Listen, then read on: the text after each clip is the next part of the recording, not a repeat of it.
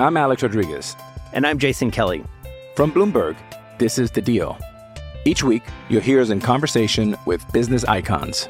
This show will explore deal-making across sports, media, and entertainment.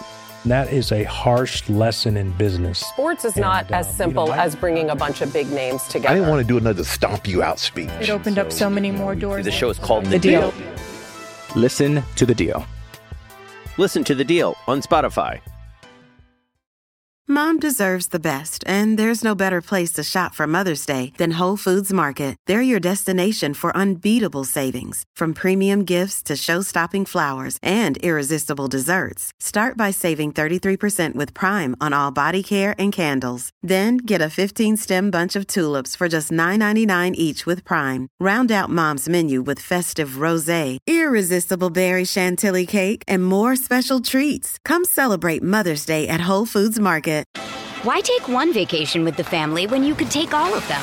With Royal Caribbean, you don't just go to the beach. You visit a private island and race down the tallest water slide in North America. You don't just go for a road trip. You ATV and zip line through the jungle. You don't just go somewhere new. You rappel down waterfalls and discover ancient temples. Because this isn't just any vacation. This is all the vacations. Come seek the Royal Caribbean. Ships Registry, Bahamas. Okay, round two. Name something that's not boring. A laundry? Ooh, a book club. Computer solitaire, huh? Ah, oh, sorry, we were looking for Chumba Casino. That's right, ChumbaCasino.com has over 100 casino-style games. Join today and play for free for your chance to redeem some serious prizes. ChumbaCasino.com. No purchase necessary. Void where prohibited by law. 18+ terms and conditions apply. See website for details. The following podcast contains explicit language.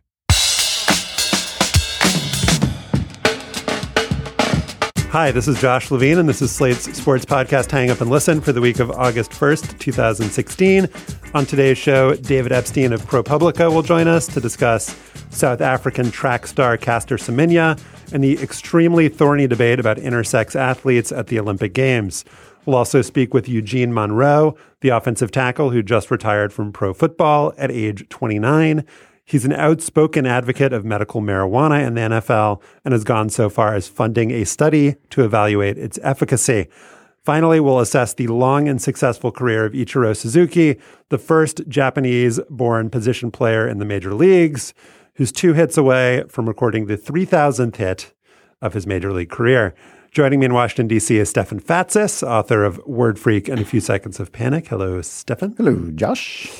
And with us in New York is Mike Pesca, the host of Slate's daily podcast, The Gist. Hey, Mike. Hey. Have you experienced a post-convention bounce? I have. I did experience a post-convention bounce, but it was because I was listening to a lot of Big Frida records. I thought you were going to say Big Frida records. I thought you were going to say it was yes, on the Victrola. It's an amalgamation of the old and the new. I thought you were going to say you went to one of your kids' birthday parties. Yeah, I've been reading a lot about injuries in what they call trampoline parks. Now, if you didn't know what a trampoline park was 30 years ago, and I said there's going to be this thing in society called trampoline parks, your next statement would be, there must be a huge rise in injuries, wouldn't it? Yes, I believe there would. In our bonus segment for Slate Plus members, the trampoline will be mentioned. Dave Epstein will be here to help us decide which sports should be added to the Olympic program and which should be subtracted. You can sign up for Slate Plus to get bonus segments on this and other Slate podcasts. And if you do sign up, you get a free 2-week trial. Get it at slate.com/hangupplus. In 2009, 18-year-old South African Caster Semenya came from obscurity to win gold in the 800 meters at the World Track and Field Championships. A few hours before that race, news broke that the sport's governing body had ordered a test to determine Semenya's sex, and one of her fellow competitors said flat out, she is a man. The truth is a lot more complicated than that. Semenya is intersex, meaning she has both male and female characteristics, and her natural testosterone levels are far higher than those of typical female competitors. Semenya was cleared to come back to competition, and in 2011, the governing body of track and field put in place new rules on hyperandrogenism, meaning that women like Semenya, who have naturally elevated testosterone, had to take hormones to get to more quote-unquote normal levels. With her testosterone levels suppressed, Semenya still won silver in the 800 in 2012, but that ruling on testosterone was reversed by the Court of Arbitration for Sport in 2015, and the practice of testosterone regulation in female athletes has been suspended until 2017. Semenya won the 400, 800, and 1,500 meters at the South African Olympic trials, according to Ross Tucker, a South African physiologist who runs the website The Science of Sport. She's about 6 seconds faster in the 800 meters than she was when her testosterone was suppressed. And she is the favorite to win gold in the 800 in Rio. She could also win the 400 as well. In a piece for The Guardian, Donald McRae described Semenya as an Olympic favorite and a ticking time bomb, given the certainty that her success will ignite debates about gender and testosterone and fairness. Joining us now to discuss this is David Epstein, who's a reporter for ProPublica and the author of the book The Sports Gene: Inside the Science of Extraordinary Athletic Performance. Hey, Dave. Hey. So you wrote about sex and testosterone in your book and its effect on performance. So what is the kind of capsule summary here? Well, in terms of the effect of testosterone, it's the main driver of most of the differences between men and women athletically, and that ranges from denser bones that can support more muscle, a greater response to a lot of types of training, but also endurance. One of the reasons men have a greater oxygen carrying capacity is because testosterone spurs the production of red blood cells. So greater stature, more muscle mass, longer limbs proportional to the body, all those sorts of traits that you kind of associate with the differences between men and women. It's not the only driver of those, but it is the primary one. So the debate about Semenya and other intersex athletes, it always gets described in terms of fairness, right? And what's fair and what's unfair? Is it fair for her to have her testosterone suppressed? Is it fair for the other athletes to compete against her? One thing that we know for certain is unfair is the way that she was, outed essentially in 2009, and the results of the sex verification testing were kind of put out in the press. What can you tell us about that, Dave? What was found about Semenya, and what are your thoughts on kind of how she's been talked about since? Well, so Semenya herself has never confirmed a lot of this, or anything really. So all we know is sort of what's been reported, and what's been reported was that she was found to have XY chromosomes, but which normally is male chromosomes, and to have internal testes that never developed the way a male's would, no ovaries, higher testosterone, female genitalia. So it's this sort of mix of characteristics. For most of us, of course, sports breaks down cleanly into male and female, or it would like to. And for most of us, all the levels of sex determination, so chromosomal, genetic, psychological, physiological, reproductive, are either in agreement, either all male or all female, but that's not the case for everyone. And in fact, those sort of mixed characteristics tend to be very highly overrepresented among women's elite athletes.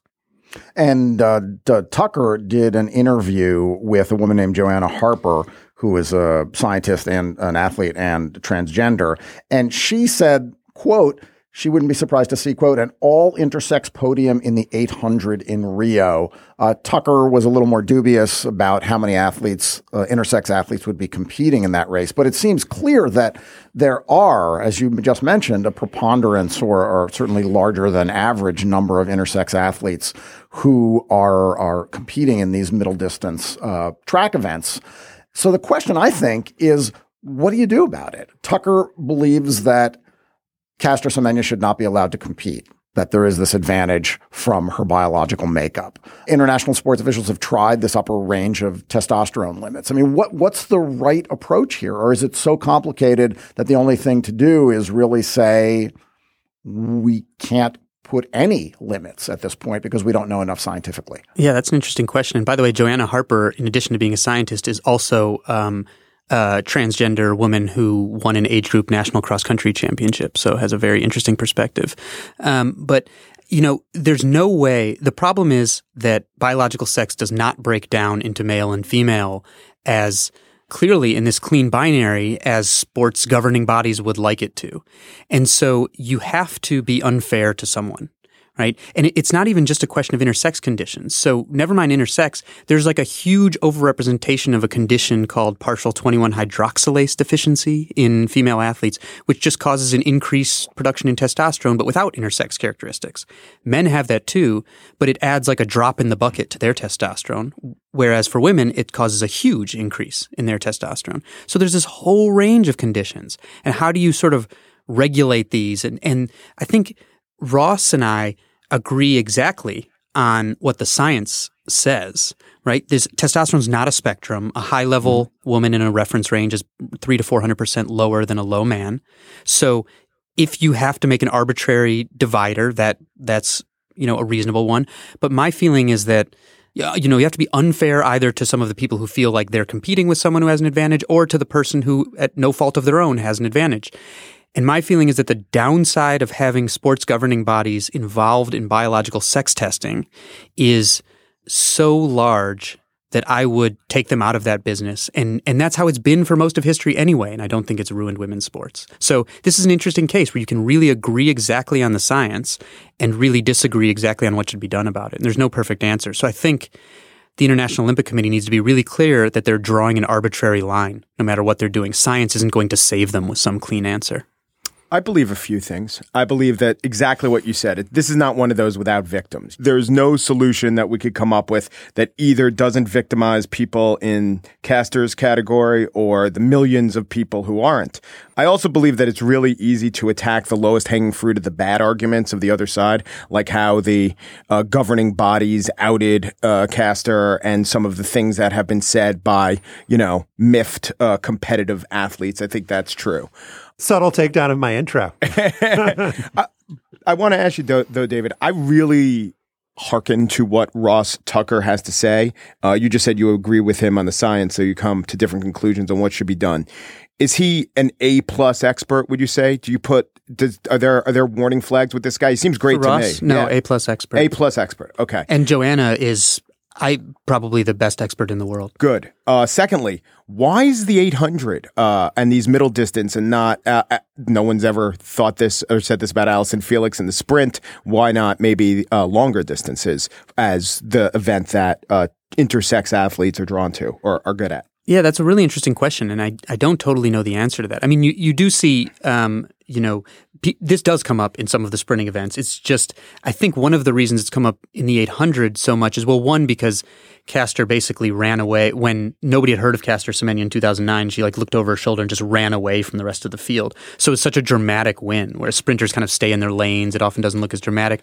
But also I think it's possible, and Ross and I have talked about this a little bit, and it's not conclusive, that the 800 is this sort of, I was a national level 800 meter runner, and there's this kind of combination of different energy systems of power and endurance that where you might have sort of a raft of unique advantages from increased testosterone and some of the other, it's combination of greater endurance, greater oxygen carrying capacity, as well as greater strength. Would it be at all feasible or overly Solomonic to have inconsistent or differing rules about levels of testosterone or what defines male or female, not just in different federations, but for different events within federations? So you could say, from the 400 to the 1500, we're not going to do any biological testing, but on the outsides we are. And this will at least give the message to someone who, an athlete without any intersex characteristics who says to themselves, there's no way I'm ever going to be able to medal in the 800. Well, maybe they should, try to start training for a different event now. Yeah, you could. It's just every time you have to draw a new arbitrary line, you just make more complexities and you just shift who feels like they're being unfairly treated. The ultimate example of this is in the Paralympics, which of course there's less attention on. Yeah. But literally in the Paralympics, there are people having to decide if a swimmer with 2 arms and 1 leg is equal to a swimmer with 2 legs and 1 arm. Mm-hmm. Right? And there are all different categories in the Paralympics too. And there are all different grades, which aren't, it's all arbitrary. But if you have, so in men's Olympics, I guess, if something occurs naturally in your body, game on. In men's competition. That's right. Yeah, game on. Right. But once you have any line where you're saying either it has to be a physical disability or either it's we're going to have not allow men to compete, you're embracing the ambiguity, and ambiguity leads to arbitrariness of the lines. So I say either I know that you said that there's a downside to the international bodies enforcing arbitrary lines, but they've got to. That's their job if you have ambiguous categories. And I should say, I'm not, again, I feel very solid in the science, but I don't feel super solid in my opinion. I actually go back and forth sometimes. And one of the interesting things you mentioned is, right, anything is allowed in the men's category. And so, one thing that some people might argue is fair is say, well, we could just take the 20 fastest 100-meter runners instead of the 10 fastest men and 10 fastest. It could just be a straight meritocracy, right? Yeah. But the reason we've created this designated class is because the best women wouldn't be able to compete with the best men if we did that. And a large part of that is testosterone. Right. And so you've created this designated class. Alice Dreger, who's been involved in this issue a lot, she's a bioethicist and a medical historian who's consulted on a lot of these issues, has said that, she told me in my book, quote unquote, that the female class is structured like a disabled class, was her words. And so she compared it kind of to aspects of the Paralympics and said, well, it has to be meaningful what someone has to do to gain entry into that class. That said, her feeling was still more along the lines of the way I feel right now, which was, and she'd been the president of the North American Intersex Society, and she's not intersex herself, but which is if someone has legitimately lived and feels like a woman their entire life, then they compete as a woman. That is the best solution for the woman. I don't know if it's the best solution for the other women that she's competing against. I should say, though, the person who called out Castor the most, saying, oh, she's a man, has now been suspended for injecting testosterone and has been stripped of those results, too. So, wow. Well, this just really makes you kind of step back and realize, we take for granted the idea that there are men's sports and women's sports, and that dividing line makes sense to us. But just as we've been talking about, it's just so much fuzzier and more gray. And Tucker makes the point that, and I'm quoting from him here, we have a separate category for women because without it, no women would even make the Olympic Games. Most of the women's world records, even doped, lie outside the top 5,000 times run by men. And I think we would all agree, and I think the vast, vast majority of people in the world agree that there should be women's sports. But as just a thought experiment, Dave, what would it look like if instead of having categories for men and women, there were categories, and let's just focus on track and field, for people who had testosterone levels within a certain range? If it was like weight classes for boxing, sort of, yeah, like testosterone classes. I don't think anybody knows the answer to that. To some degree, that is what we have by separating males and females for the most part. But obviously, in some cases, there's this overlap. I don't know what it would look like. I think it would be incredibly hard to because, and of course, testosterone is not the only thing, right? So once you start saying testosterone, then why not various other physiological characteristics? So, I don't think it would be totally plausible. But if you want to look at the biggest difference an obvious difference in testosterone, right, you can look at boys' sports pre and post puberty, right? And that's basically just purely testosterone difference. Isn't the other risk here that when the bureaucrats get involved, it gets muddier and muddier? There was a case involving an Indian runner named Duti Chand, in which she was banned from running. She took her case to the Court of Arbitration for Sport, which issued a ruling that backed her. She had elevated testosterone levels. It wasn't clear how much or how this was influencing her performance. But the opinion that they released was, I think, a classic example of right intentions, but completely fuzzy logic. They said that while the evidence indicates that higher levels of naturally occurring testosterone may increase athletic performance, fine, the panel is not satisfied that the degree of that advantage is more significant than the advantage derived from the numerous other variables which the parties acknowledge also affect female athletic performance. For example, nutrition, access to specialist training facilities and coaching, and other genetic and biological variations. That felt to me like that feels terrible, like a terrible answer to me. They blew it on the science in part because there are well-meaning academics who misportrayed some of the science to them, right? Like one of the things that was used was this this study that showed that in elite athletes, men's and women's testosterone like overlapping all the time. But the data was actually collected for a drug testing procedure. So it was taken right after events, after people race. And men's testosterone after they race plummets and women's stays the same or even goes up. So to take reference range measurements, it has to be like in the morning, fasted, you haven't done anything. So this was used in an incredibly inappropriate way. Actually, Alice Dreger and I wrote a letter to the New York Times. Which is the point, right? That we allow these bureaucrats and judges and sportocrats to be involved in making these very complex scientific decisions, and it's going to be muddy, false, and dangerous and unfair. And when I said I think the downsides of these groups being involved in this kind of thing are great. I think they've proven that, and I don't think that's the case for any kind of governance. I think specifically the IOC and the IAAF have proven themselves particularly specifically incompetent and frankly rude in the way they handle this stuff. Well, maybe the solution is if you're going to adjudicate on issues of intersex athletes, you have a panel that include advocates and intersex individuals and hopefully people with a scientific background. But this very much reminds me of the Oscar Pistorius debate, where I think the three of us all decided that it's a great, inspiring story, but the guy's using a machine, and people who weren't steeped in the world of sports and their values weren't, well, let's have the guy who won be the actual deserving winner. Most laymen, I think, just enjoyed the story of Pistorius so much that it seemed inspirational.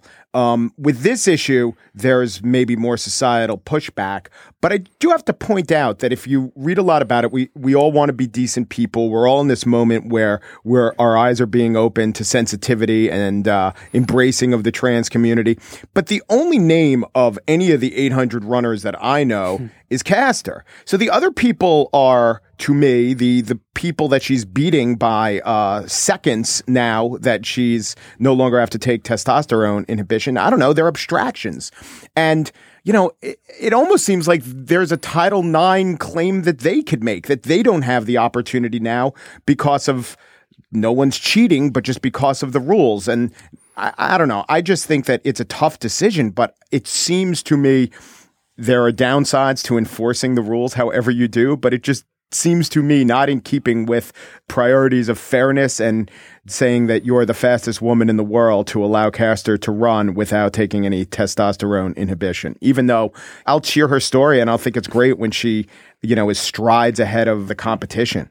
I mean, it's a good point. And, I tend to come down on the side of whoever's viewpoint I'm looking from that day, basically. Yeah. But you mentioned, bringing in different stakeholders and scientists. And the NCAA actually did that to come up with transgender policy and did a much better job, which is why you haven't heard as much about it. And I'm not one to give the NCAA unnecessary compliments, but they did a much better job than the IOC and the IAAF. As long as nobody's getting paid, then I think we can all be happy. All right. Or enjoying bagels, but without locks. Yeah. And by the way, David, I got exiled from talking to Pistorius for writing about his biomechanical advantage. So it is very similar in those kinds of issues in these arbitrary lines. David Epstein is a reporter for ProPublica, and he's the author of the book, The Sports Gene. Dave, thank you very much. My pleasure. Thanks for having me. Apple Card is the perfect cashback rewards credit card. You earn up to 3% daily cash on every purchase, every day. That's 3% on your favorite products at Apple, 2% on all other Apple Card with Apple Pay purchases, and 1% on anything you buy with your titanium Apple Card or virtual card number. Visit apple.co/card calculator to see how much you can earn. Apple Card issued by Goldman Sachs Bank USA, Salt Lake City branch. Subject to credit approval. Terms apply. On July 21st, offensive lineman Eugene Monroe announced his retirement from the NFL in what has become the standard retirement format, an essay in the Players Tribune. That essay read in part, "I'm only 29 and I still have the physical ability to play at a very high level. So I know my decision to retire may be puzzling to some, but I'm thinking of my family first right now and my health and my future. The last 18 years have been full of traumatic injuries to both my head and my body. I'm not complaining, just stating a fact. Has the damage to my brain already been done? Do I have CTE? I hope I don't, but over 90% of the brains of former NFL players that have been examined showed signs of the disease. I am terrified." 2 months before, Monroe had published another essay on the Players Tribune, that one about players' reliance on painkillers like Toradol to make it through the physically punishing work of being a pro football player. In that essay and elsewhere, he's advocated for the use of medical marijuana to treat chronic pain and head injuries, and has donated $80,000 to researchers at the University of Pennsylvania and Johns Hopkins to study the potential benefits of marijuana use in football players. The newly retired Eugene Monroe is joining us by phone now. Hey, Eugene. Hey, what's going on, guys? It's great to have you. And just wanted to start by asking, you wrote in the Players Tribune about just the experience of week-to-week life in the NFL and the pain and the injuries. Just what did it take to get you ready to play in a pro football game?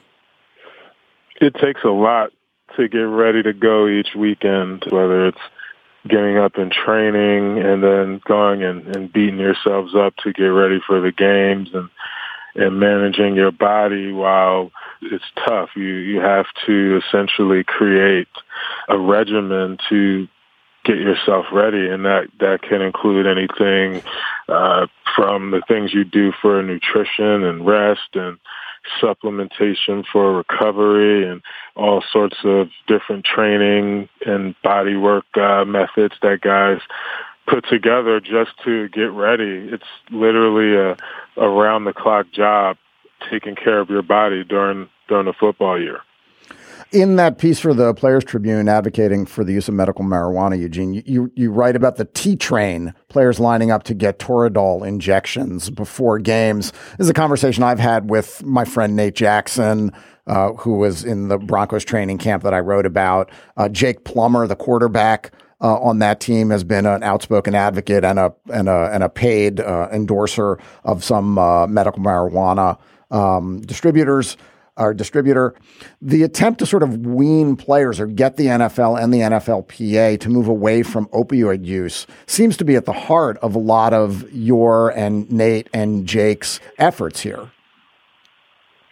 It's very central, and we all recognize that we have a serious issue with opioids in the NFL. We've all been on various teams. I mean, you get to see just how many guys are prescribed these pills, and it's a good number. It's a high number and in great frequency because there are so many injuries. So, we see guys retire and then talk about how they struggled while they played, being addicted to those pills. They were in so much pain during their career, and it was the most readily available option for them. The access to the pills in the NFL is very easy. Do you think your performance, not just how you felt, but your actual performance, because football teams and football fans, they have no sympathy in their hearts. They want performance. Do you think your performance would have been aided? Do you think you would have been able to start more games, play more plays, do better in the plays you played? That's a very loaded question because there's potential for cannabis to alleviate a lot of the symptoms from injuries I've had, whether it's the fact that the government patents neuroprotection as one of the things cannabis can do, and I've sustained some head injury, and also managing pain in a safer way. And certainly I've been prescribed and I've taken all of the anti-inflammatory and pain pills as well, and those never really made me feel good. At one point, I remember my first year in the league experimenting really with different anti-inflammatories because I was carrying some swelling on my knee that I had surgery on that was causing me problems. And I had surgery on it again after the season was over, but, took all of those pills each week just to make it through practice and the games, and what if I didn't have to do that? I could have taken something much safer. And these pills do long-term damage as well. So, while we're not thinking really of the long-term impacts while we're taking these pills, they're just for the immediate relief, get me back on the field. And, it's important to look at the longevity factor, especially, if you think of what's invested into the athletes. There's a lot of money at stake here, and I would think you'd want your guys to be healthy.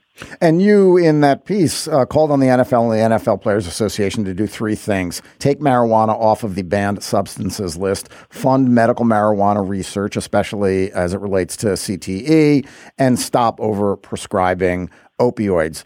Do you think that the NFL, or do you see any signs that the NFL or the Players Association can be receptive to that? And what would it take to get them to be more receptive to those steps? I've been reaching out to the NFLPA, and they've been receptive to these initiatives, particularly looking at research, because we understand that there's a serious problem in how we deal with pain management, and any solution to what we're currently doing, which is prescribing pills, is worth taking a look into. And I'm happy that they've at least recognized that fact and are working towards finding a solution. And it's going to be key to do research to prove that this is beneficial and also safer than what we're already doing. Yeah, I think the research element is really essential, as you said. And I think it's really cool that you're putting your money where your mouth is and funding the research. Mark Cuban has talked about this with HGH, and he's funded studies that whether you come in with a presumption that a drug or a substance is good or if it's bad, people don't actually care about the data most of the time. And that the league will just, demonize a substance or put it on a banned list without actually having any data to back up what they're doing.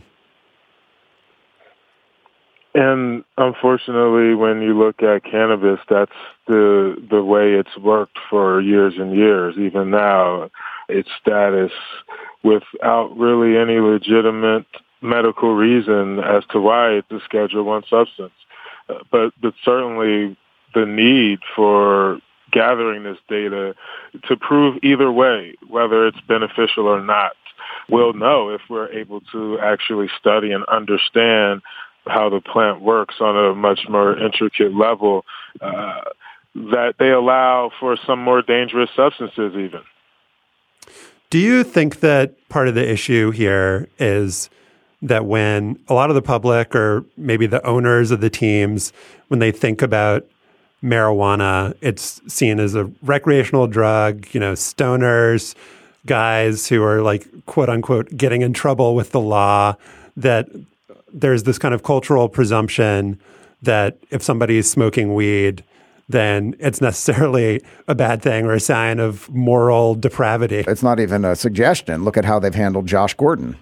Well, it's unfortunate that people's character comes into question when they're associated with cannabis. And we've seen that some of our most successful athletes, some of our country's very successful business people, even the leaders of our country have consumed cannabis at one point. So to demonize something that's less harmful than many of the substances that people indulge in every day, I could name alcohol, a beverage that's intertwined in the sport of football, and we demonize people for using cannabis. It's really absurd when you look at the data and the dangers of these substances and compare them.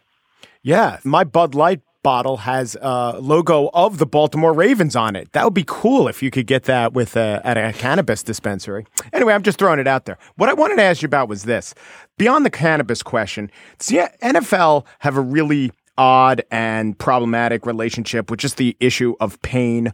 It seems to me that they will look at an athlete, clear the structure of a shoulder or a knee and scope it out and say, okay, that looks like you'll be able to play on it.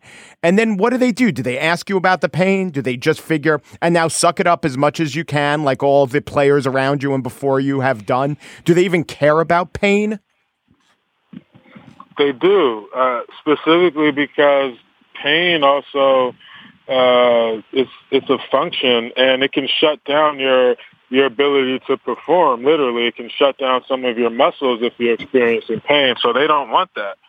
They want to get rid of any of the pain and inflammation that may be causing adverse effects to your performance. Eugene, you're 29 and you've retired for very good reasons. And you're not obviously the first NFL player to raise these concerns or the first NFL player to step away from the game during a time when he could still be making millions of dollars. What are you afraid of the most, and what concerns you in your day-to-day life? I know you've written about your kids sort of telling you, Daddy, you can't remember anything, or Daddy, why'd you put your cell phone in the freezer? How are you sort of coping with the day-to-day consequences of having played football from a very, very young age?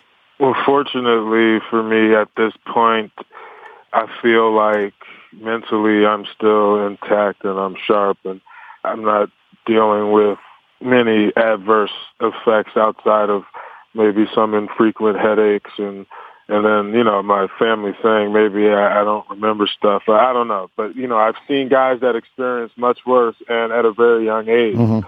So putting eyes on those guys and really understanding what they're going through and how it also affects their families. And once my eyes are open to that and some of the problems that guys face that we don't hear about, it really put things into perspective for me in terms of what the real possibilities are for my future, and continuing to put myself at risk to be in that position for me was not really a responsible idea.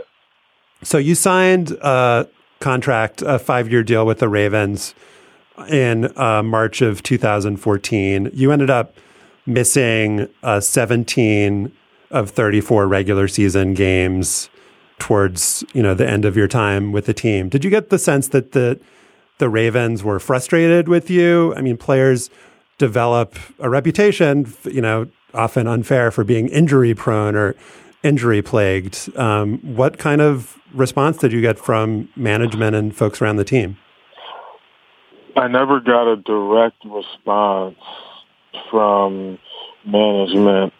Although I did get the sense there may have been some frustration.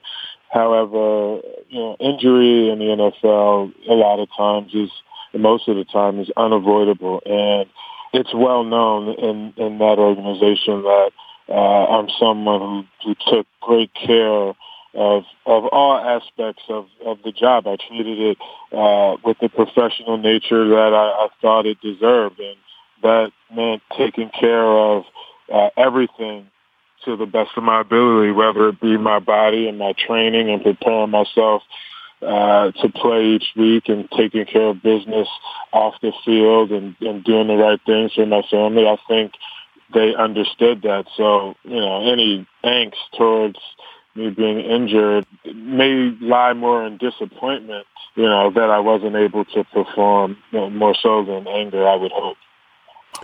And when the team released you, they released you about a month before you retired. What do you think the factors were that contributed to that decision?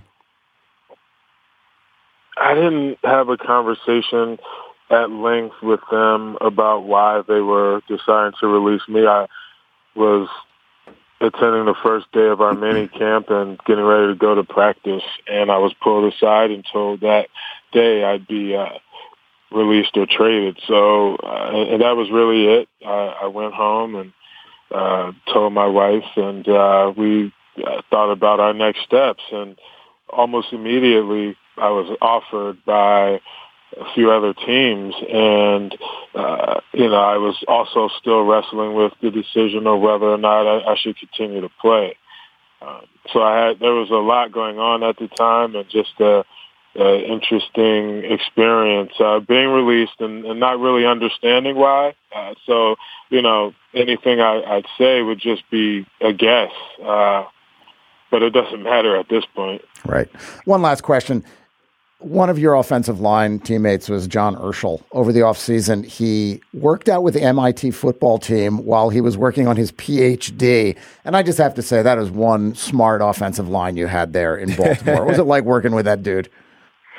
It was fun. John's an intelligent guy, and he's also fun to be around. He works hard. He's good at what he does, and he has a passion for something that many people can't understand. It's pretty cool to see him have success at that. And I know he's hard at work even during training camp to stay sharp on some of the things that he needs to. A pretty smart guy. Mathematics. Yeah, he's working on his PhD in math. I think you should just pay him a couple $100 to just prove that that medical marijuana works. I think he'd be able to do it. He could be had for $100. All right, Eugene, best of luck in your retirement, and thanks so much for joining us. Thank you, guys. Take care. Thanks for having me. Eugene, that was great. Thank you, man. Appreciate it. Absolutely. Take care, guys. Good luck with everything. Talk soon. Thanks. Bye-bye. I'm Alex Rodriguez. And I'm Jason Kelly. From Bloomberg, this is The Deal. Each week, you'll hear us in conversation with business icons. This show will explore deal-making across sports, media, and entertainment. That is a harsh lesson in business. Sports is not as simple as bringing a bunch of big names together. I didn't want to do another stomp you out speech. It opened up so many more doors. The show is called The Deal. Listen to The Deal. Listen to The Deal on Spotify. At age 42, he'll turn 43 in October. Ichiro Suzuki is having his best season since 2012, when he was a spry 38-year-old. Ichiro, who's now a part-time outfielder for the Miami Marlins, is hitting .323 with a .395 on-base percentage. On Friday, he showed off his throwing arm. He fired a 92-mile-per-hour strike from left field to throw out a Cardinals base runner at home. At some point, probably this week, he'll get the 2 hits he needs and become the 30th player in Major League history to reach the 3,000 hit milestone, which is pretty nuts considering he didn't start his Major League career until he was 27 years old.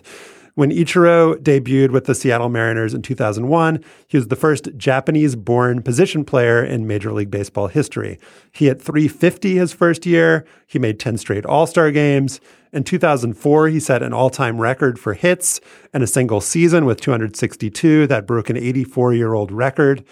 Though Ichiro's success led major league clubs to sign more Japanese players, it seems wrong to think of him in terms of his influence on the game. His style of play was then and remains now unique in baseball history.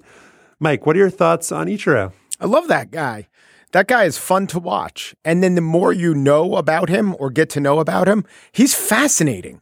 I think that if Ichiro, by the way, he speaks English well, but he doesn't speak it as well as perhaps he would like. And he's really eloquent about why he speaks through an interpreter. And therefore, the quotes that you read of Ichiro are eye-opening. And you say to yourself, wow, this is the most thoughtful guy. But I have this theory that if he pushed himself, or if he spoke English more, or I don't know, maybe it's a hypothetical where if he could, approximate 85% of the eloquence in English as he does in Japanese, he might be transcendent. He might be the kind of guy that, redefines a lot of things about how we think about athletes and sport. And the enduring questions of Ichiro are just that, like, as great as he is, and he showed that you could do it another way, why has no one else tried to do it? I know it goes, like, he gets base hits in an era when getting on base is valued more than base hits, but it would seem to me that at least one or two other people would try to do it. Or maybe it's the Rick Barry underhand free throwness of the situation. He doesn't look like he's a small guy who slaps the ball and does high calisthenic leg kicks in warm-ups, and that's just not seen as the cool thing to do in baseball. Ichiro's entire life has been shaped around being this kind of a baseball player. You read about his childhood and hitting 500 balls a day with a shovel, and his father making him a left-handed batter, even though he's a natural righty, so that he could leave the batter's box before striking the ball or get a running start while swinging. And the resistance to changing over the years. I mean, there have been coaches and managers who have urged over time Ichiro to try to become a power hitter, to hit more home runs. And then he'll go out in batting practice and crank 20 into the upper deck. There's this idea that Ichiro could have won the home run derby, but he has been so focused on his routine and what made him successful from a very young age that his inability or his refusal to deviate from that is what makes him so fascinating. I mean, he has this monomaniacal routine about preparing and playing baseball that I don't think we have seen in the sport before. Well, Mike, you mentioned his ability to speak English, I think. And Spanish. There was a Wall Street Journal story about how he likes to trash talk Spanish-speaking first basemen when he's on the base as kind of a joke.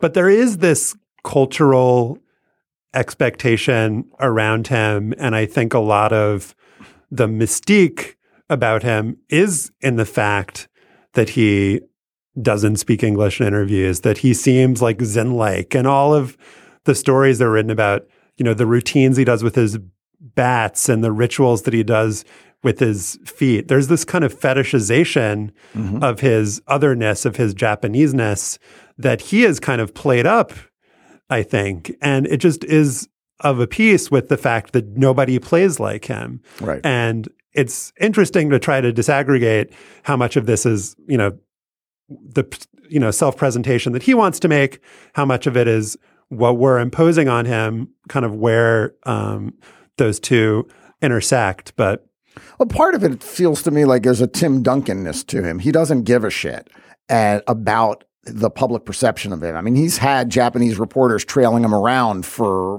every game since he came to the United States. Nothing has changed, though. It hasn't like he's tried to become this transcendent personality, and it doesn't feel forced, like he's doing this in order to create that personality. Well, I do feel like he cares. I feel like what Mike was saying, when you can speak English really well, but make the choice to only speak in Japanese, that's like a conscious decision that you've made about how you want to present yourself. But that's a conscious decision not to assimilate in a way that would be appealing to American reporters or the American public.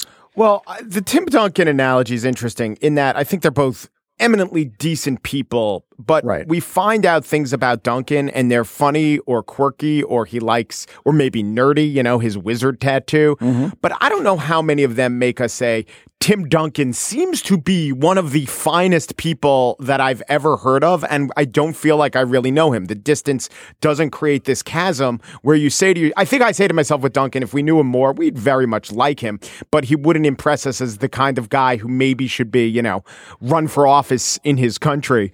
Although, I hear the U.S. Virgin Islands have some openings. But with Ichiro, you hear these stories about how he does things that no other players do and how he integrates himself in all the groups in the clubhouse. And I think you mentioned how he learned Spanish phrases just so he could get along with Latin players, and how in an all-star game, all the Venezuelan players, I think, were taking a picture and they're like, Ichiro, get in here.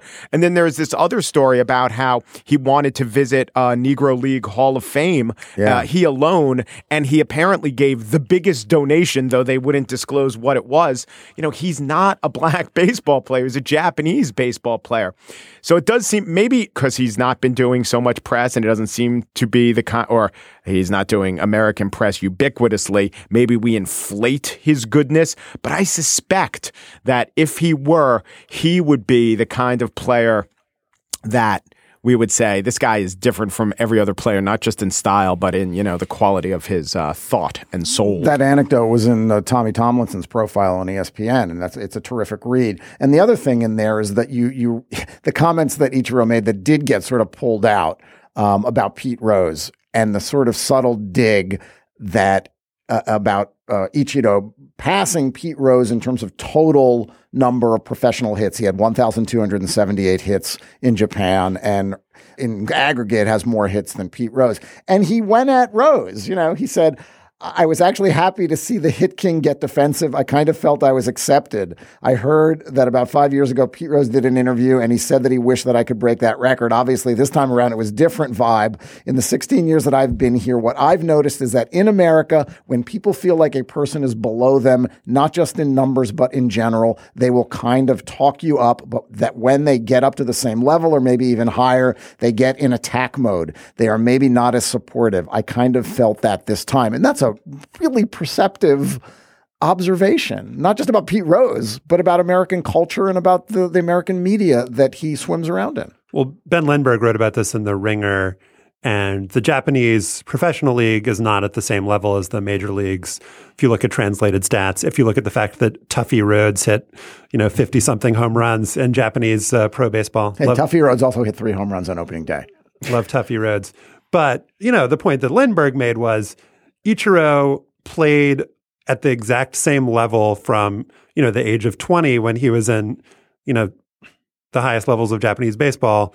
And then into the major leagues, he had 350 in his first season. Here. So if he had been in the majors from age 20, he would have the record. They play 130 games a season in Japan too. Right. So you can have this argument multiple ways. He does not have the record because he was not in the major leagues. If you want to just talk in pure hypotheticals, he probably would have it if he had been. And the question, that you started off the segment with, Mike, about why don't other people try to play like this? I think Occam's razor here is because other people can't play like this.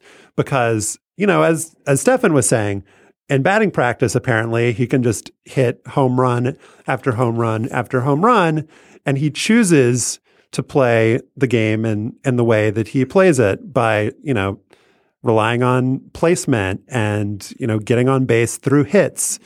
And there was a time in his career, he came to the majors in the kind of early sabermetric days, and Ben McGrath wrote a piece for Slate that was like in keeping with the, quote unquote smart sense at the time. Like I believed this as well. It's like Ichiro is overrated because, he is a singles hitter and doesn't hit for power.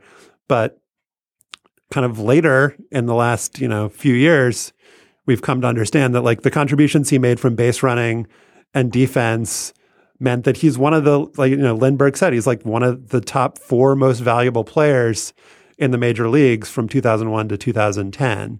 And that we thought that he was just kind of like number grubbing by just wanting to get all of these hits, but he was actually playing in a way that made his teams way, way better, obviously, than they would have been without him. And if he weren't playing in the so-called steroid era, how much better would that be as being one of the most valuable players at a time when the other really valuable players were jacking home runs, perhaps aided?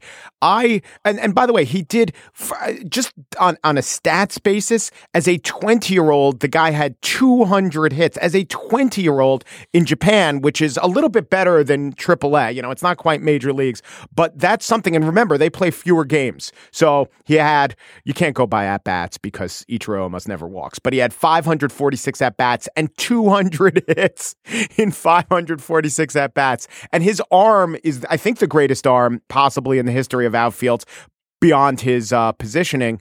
And though I do come back to no one else can do it as well, but there's not a guy who has a bat that's maybe too big for his body, who slaps the ball and tries to be out of the batter's box as he makes contact. Little things like that shows that, fine, you won't be Ichiro. You won't be the 4th best player for a decade. But if you have that speed and if you have some of those skills and you try to refine it, and maybe this is the most important thing, if you have an organization that says, we look at you, D. Gordon, and we know that you have certain skills in baseball, but you have such great hand-eye coordination and you have such speed, why don't you try to do it a little more like the Ichiro way? Or identify a bunch of guys who could maybe become mini Ichiros, and maybe 1 or 2 of them do, as opposed to having everyone be, the next Chris Davis, 200 strikeouts, swing from your heels, couple true outcome guys. Everyone's doing that. Well,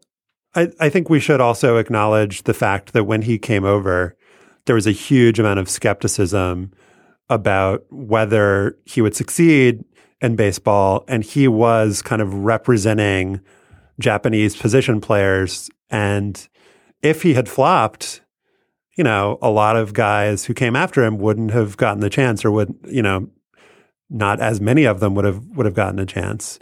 And so he really had to overcome, the doubts of his own manager, Lou Piniella, and just the fact that he was so successful so fast. We'd seen that with Hideo Nomo and Nomo Mania in the mid-90s. Like, I think once he succeeded, especially being in Seattle, people were just like so excited and ready to embrace him. But, it could have gone another direction.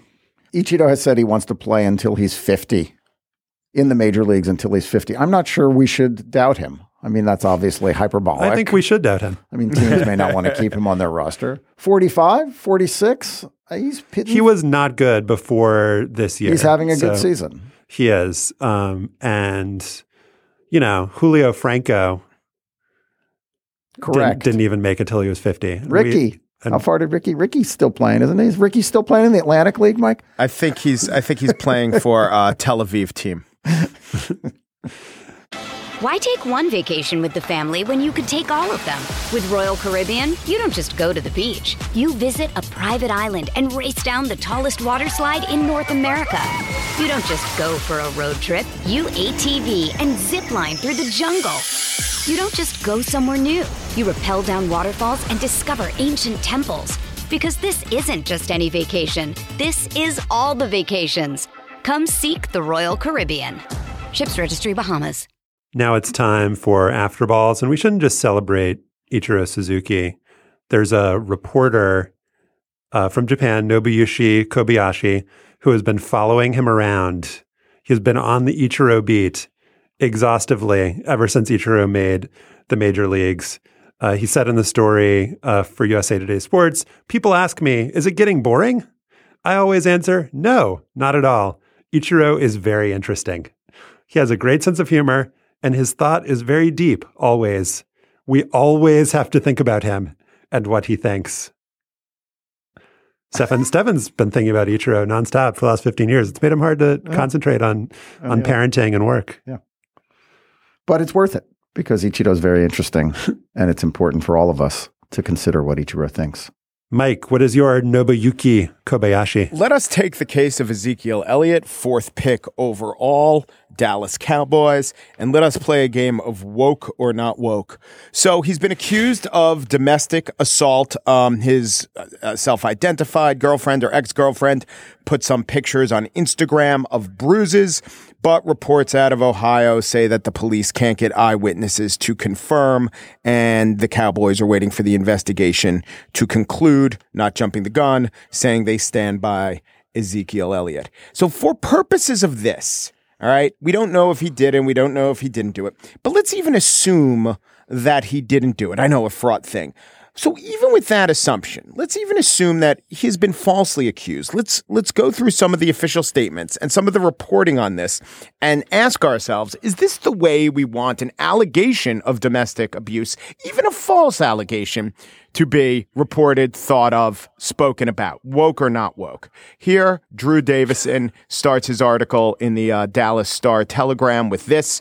He's talking about the GM for the Cowboys, essentially. Stephen Jones doesn't think the domestic abuse allegations hanging over first-round pick Ezekiel Elliott will become a distraction. Do you think that's woke or not woke? I dispute the woke or not woke taxonomy, categorization. Should I have different words for it? Maybe. I don't know. All right. It's not my premise. But I'm saying, is this as a first sentence, is this best practices of dealing with this as a societal issue, even though you're writing for the sports section? Do you think that's I think fine? Definitely not. Definitely not. Okay. I really, there is a case that like the Cowboy fan wants to know. You have, you're serving the community of Cowboys fans. You want to know what the vice president is saying then. Okay. Stephen Jones, go on to say, now this is not media criticism at this point. We're just examining Jones' quote.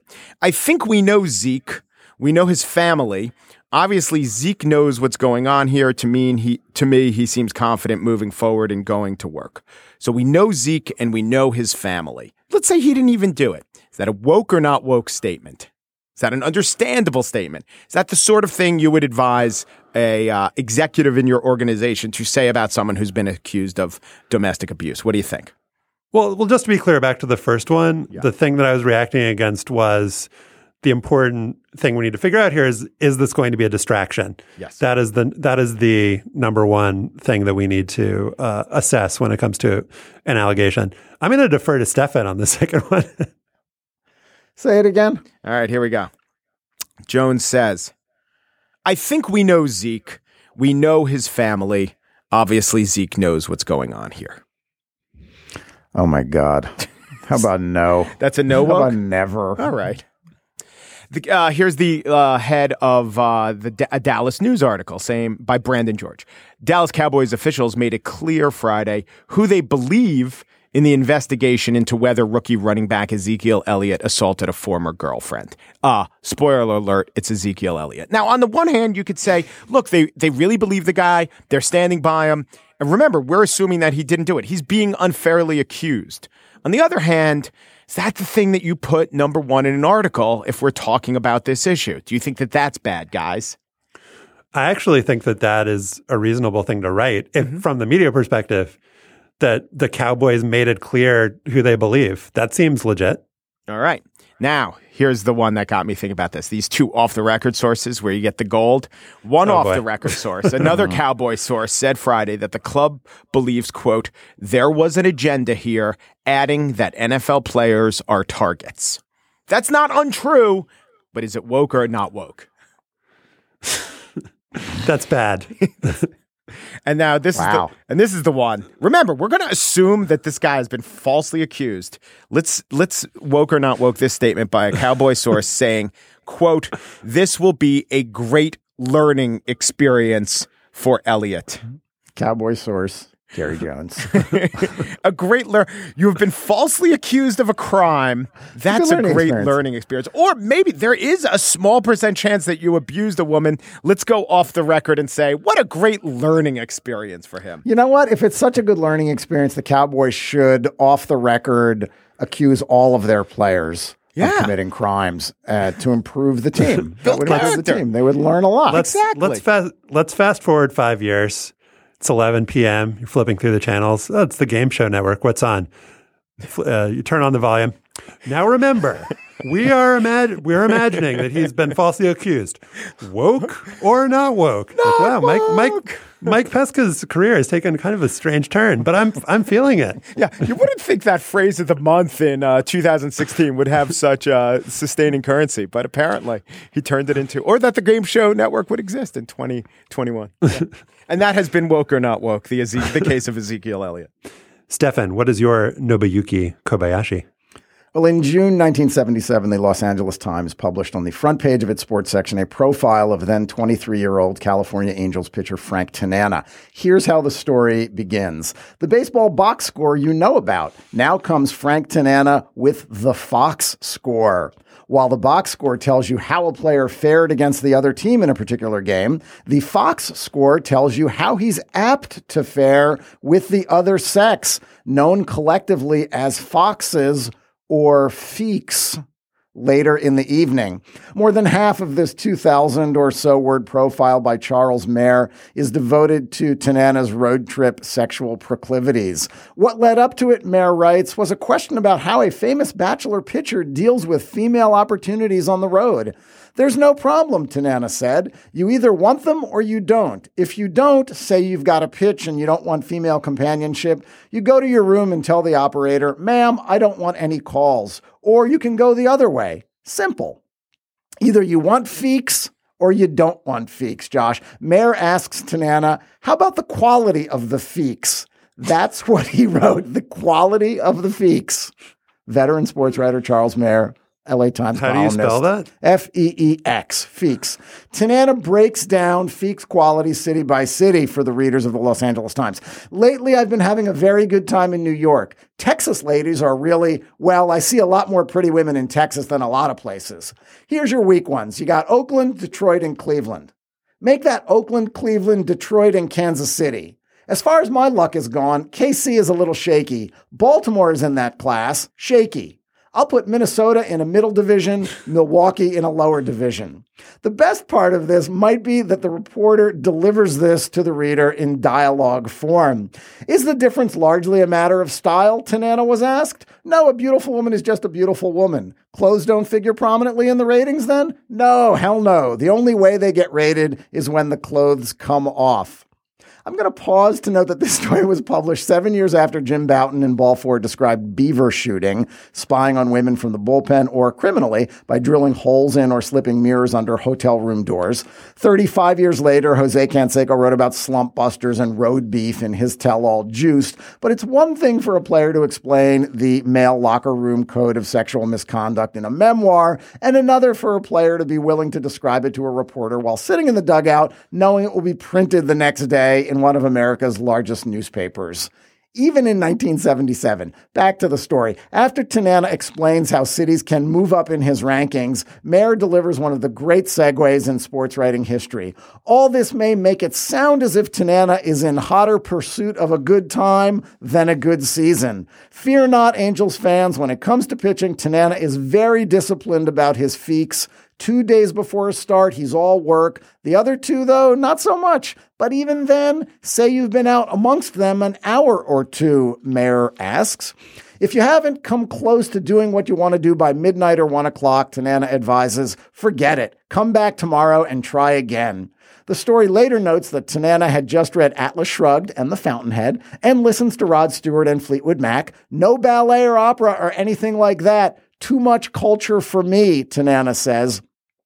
The young Frank Tanana was basically Nuke Lelouch, and Charles Mayer was his Boswell. The story ends with more jock-pencil dialogue. Have you contemplated a permanent relationship of any kind, Mayer asks. Like marriage, Tanana says? That would be one permanent form. No, nothing that permanent. No, see, to me, when you get married, the variety stops, and I enjoy variety. Then comes the reporter's kicker. Women, in other words, are like pitches. You can't keep going with the same one. Frank Tanana would win 240 games in 21 seasons for the Angels and 5 other teams. His Feeks ways, though, appear to have ended on November 6th, 1983, when, in an Arizona hotel room, he says he discovered Jesus. I understood that I was dead in my sins, Tanana says in a story on MLive.com that was just published a few days ago. Now he spends some of his time proselytizing to baseball players. Hat tip here to Pedro Moura, who covers the Angels for the LA Times. He found the Tanana story a couple of years ago, tweeted a link then, and when Tanana's name came up in a conversation recently, Moura retweeted it. So thank you, Pedro, for this indispensable contribution to the annals of American sports writing. Josh, what's your Nobuyuki Kobayashi? So I was doing a little research over the weekend into the history of women's sports and went into one of my classic rabbit holes. I found this story published in the Fort Wayne Sentinel of Fort Wayne, Indiana in 1913. It was about a woman named Miss Elizabeth Abigail Hardin. She went to Vassar and she set a very impressive record in the baseball toss. She threw the baseball 205 feet and 7 inches. She beat the record from Miss Dorothy Smith of the class of 1914. The article goes on to describe Miss Hardin. She's the daughter of Mr. John Hardin, a lawyer. All her girlish life has been passed in Newark. She's particularly youthful in her feelings and appearance, in her style of dressing, and her manner the girl has always been. She always dressed for school in the simplest sailor costumes. Her hair was braided and turned up, as becomes a girl in the early teens, and her fine, strong young figure has never been distorted by compressing undergarments. That's just very important to know if you're a reader of the Fort Wayne Sentinel. So I was interested in the baseball toss, and a guy named J.G. Preston, who's a Sabre researcher, a very solid baseball historian, he wrote a very good and thorough article on the record for the longest baseball throw by a woman, which was very hotly contested in the beginning of the 20th century. He writes about, there's a story in the Sporting Life in 1910 that the holder of the record was Myrtle McCarroll of Oak Park, Illinois. She had thrown the baseball 180 feet. Keep in mind that this article that I found has the record in the 200s. Miss Bertha Burgett of Elmira, New York, threw a ball 181 feet in 1902. In 1910, there was a 15-year-old who threw a baseball at the Black Springs Baseball Park in Iowa. It was part of a day of baseball to benefit the Sawyer Hose Company. That throw was also a record. We've got a story about a throw of 204 feet, 2 inches by a woman at University High School in Chicago. That throw was measured by University of Chicago football coach Amos Alonzo Stagg. Wow. Then in 1909, there was another record throw And this is how the Seattle Daily Times reported it. The gentle and womanly sport of throwing the baseball was yesterday placed on a high plane by the successful outcome of a women's baseball throwing contest at Dugdale's Park. About 3,000 spectators watched the 30 contestants compete. Miss Lizzie Arnold threw the baseball 209 feet, 5.5 inches. She's an athletic young woman of 16 years, and her quiet ways made her victory popular with the crowd. The next development in ladies baseball throwing, 1916, Gladys Palmer of Oak Park, Illinois, threw a ball 217 feet, 6 inches in Madison, Wisconsin. She was a junior at the University of Wisconsin. She smashed the intercollegiate record, which was held by a Vassar girl. So perhaps the one that I had read about. And here's how the Grand Forks, North Dakota Herald described it. She is an independent girl, and when she started out, she made up her mind to do something that was not an overcrowded specialty. She thinks that athletics for women is a dandy field, so I suppose she is in dead earnest about it. So there's a lot of competition in this for years to come, et cetera, and so forth. Baseball throw was part of the AAU championships from 1923 until 1957. And then I guess you guys can probably guess who set the record for the baseball throw, the one that has lasted and endured from that period. Babe Didrikson. Babe Didrikson tossed a regulation National League Baseball 296 feet. That smashed her own previous American record of 268 feet, 10 inches. She just destroyed Mabel Cutchin. Babe Didrikson is to female athletes of the era what Sibelius is to Finnish composers. It always seems to be the answer. It is. So Babe Didrikson beat Mabel Cutchin by 44 feet. This was in the 1930s. She is the Sibelius of American women's baseball throwing. How did the baseball throw die out, Josh? You know, I think this is the subject for a future episode of Woke or Not Woke. Was it a woke decision to eliminate the women's baseball throw? It was when women were allowed to play baseball during World War II that the baseball throw may have died out as a women's sport. The subject for another episode, perhaps one day. I can't wait. We'd love your feedback on what we talked about today. You can email us at hangup@slate.com. We'll also gather links to the stories we discussed at slate.com/hangup. Subscribe in iTunes at itunes.com/slate podcasts and leave us a comment and a rating. Become a fan of Hang Up and Listen on Facebook at facebook.com/hangup and listen. Our intern is Laura Wagner. Our producer is Mickey Capper. The executive producer of Slate's podcast is Steve Lichtai. Andy Bowers is the chief content officer of Panoply. Hang Up and Listen is part of the Panoply Network. Check out our entire roster of podcasts at itunes.com/panoply. Remember Zelmo Beatty, and thanks for listening.